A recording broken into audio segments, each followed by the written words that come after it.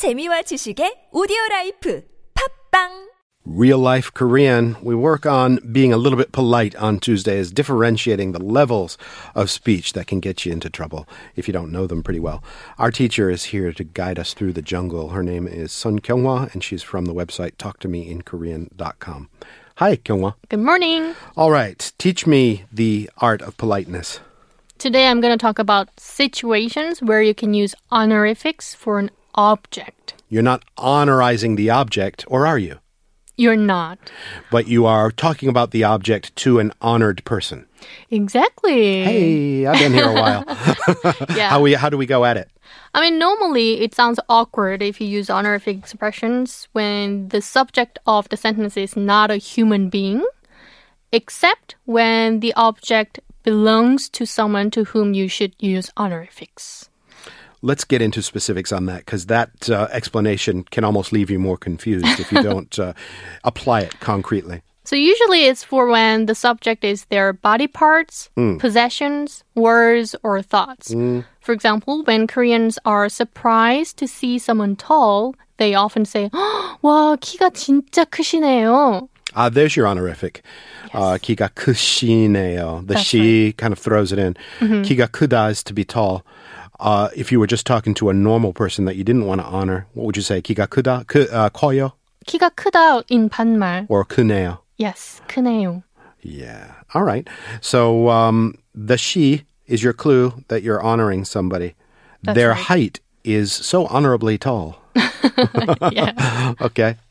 Or if you want to say something in praise of someone's eyes, you also say, 눈이 너무 예쁘시네요. Your eyes are so pretty.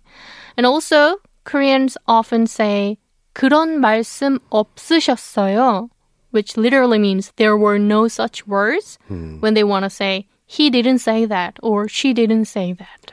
This has gone almost overboard on some things because, you'll go to a retail situation or a movie situation, and it'll be like, do you have this popcorn or whatever? And they'll go, popcorn은, 없으세요 or something like that, That's right? right, yeah. Where they'll honor just random objects that, just to show that they're being super polite to you, That's right. They often say such things like, 20% 할인되셔서 2만 원입니다. Yeah. And just to be, if you're going to be a grammar tactician about this, technically that's wrong, right? Because you're Right. not, the things you want to honor, as you just explained, were the things that are attached to the honored person, their words, their features, their stuff like that. Yes. The popcorn that I don't have is not sort of the honored, non-existent popcorn because you asked for it. Exactly. Okay. So only if the subject is someone's body parts, possessions, words, or thoughts, you can use honorific expressions. So back to the 그런 말씀 없으셨어요 sentence. It means he didn't say that or she didn't say that.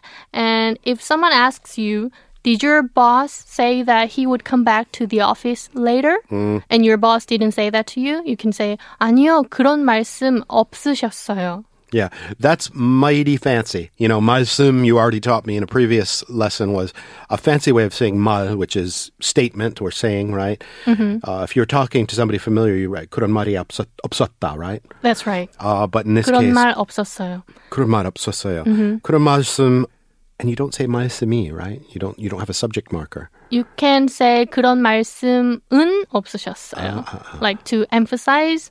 At least he didn't say that, like that kind of nuance.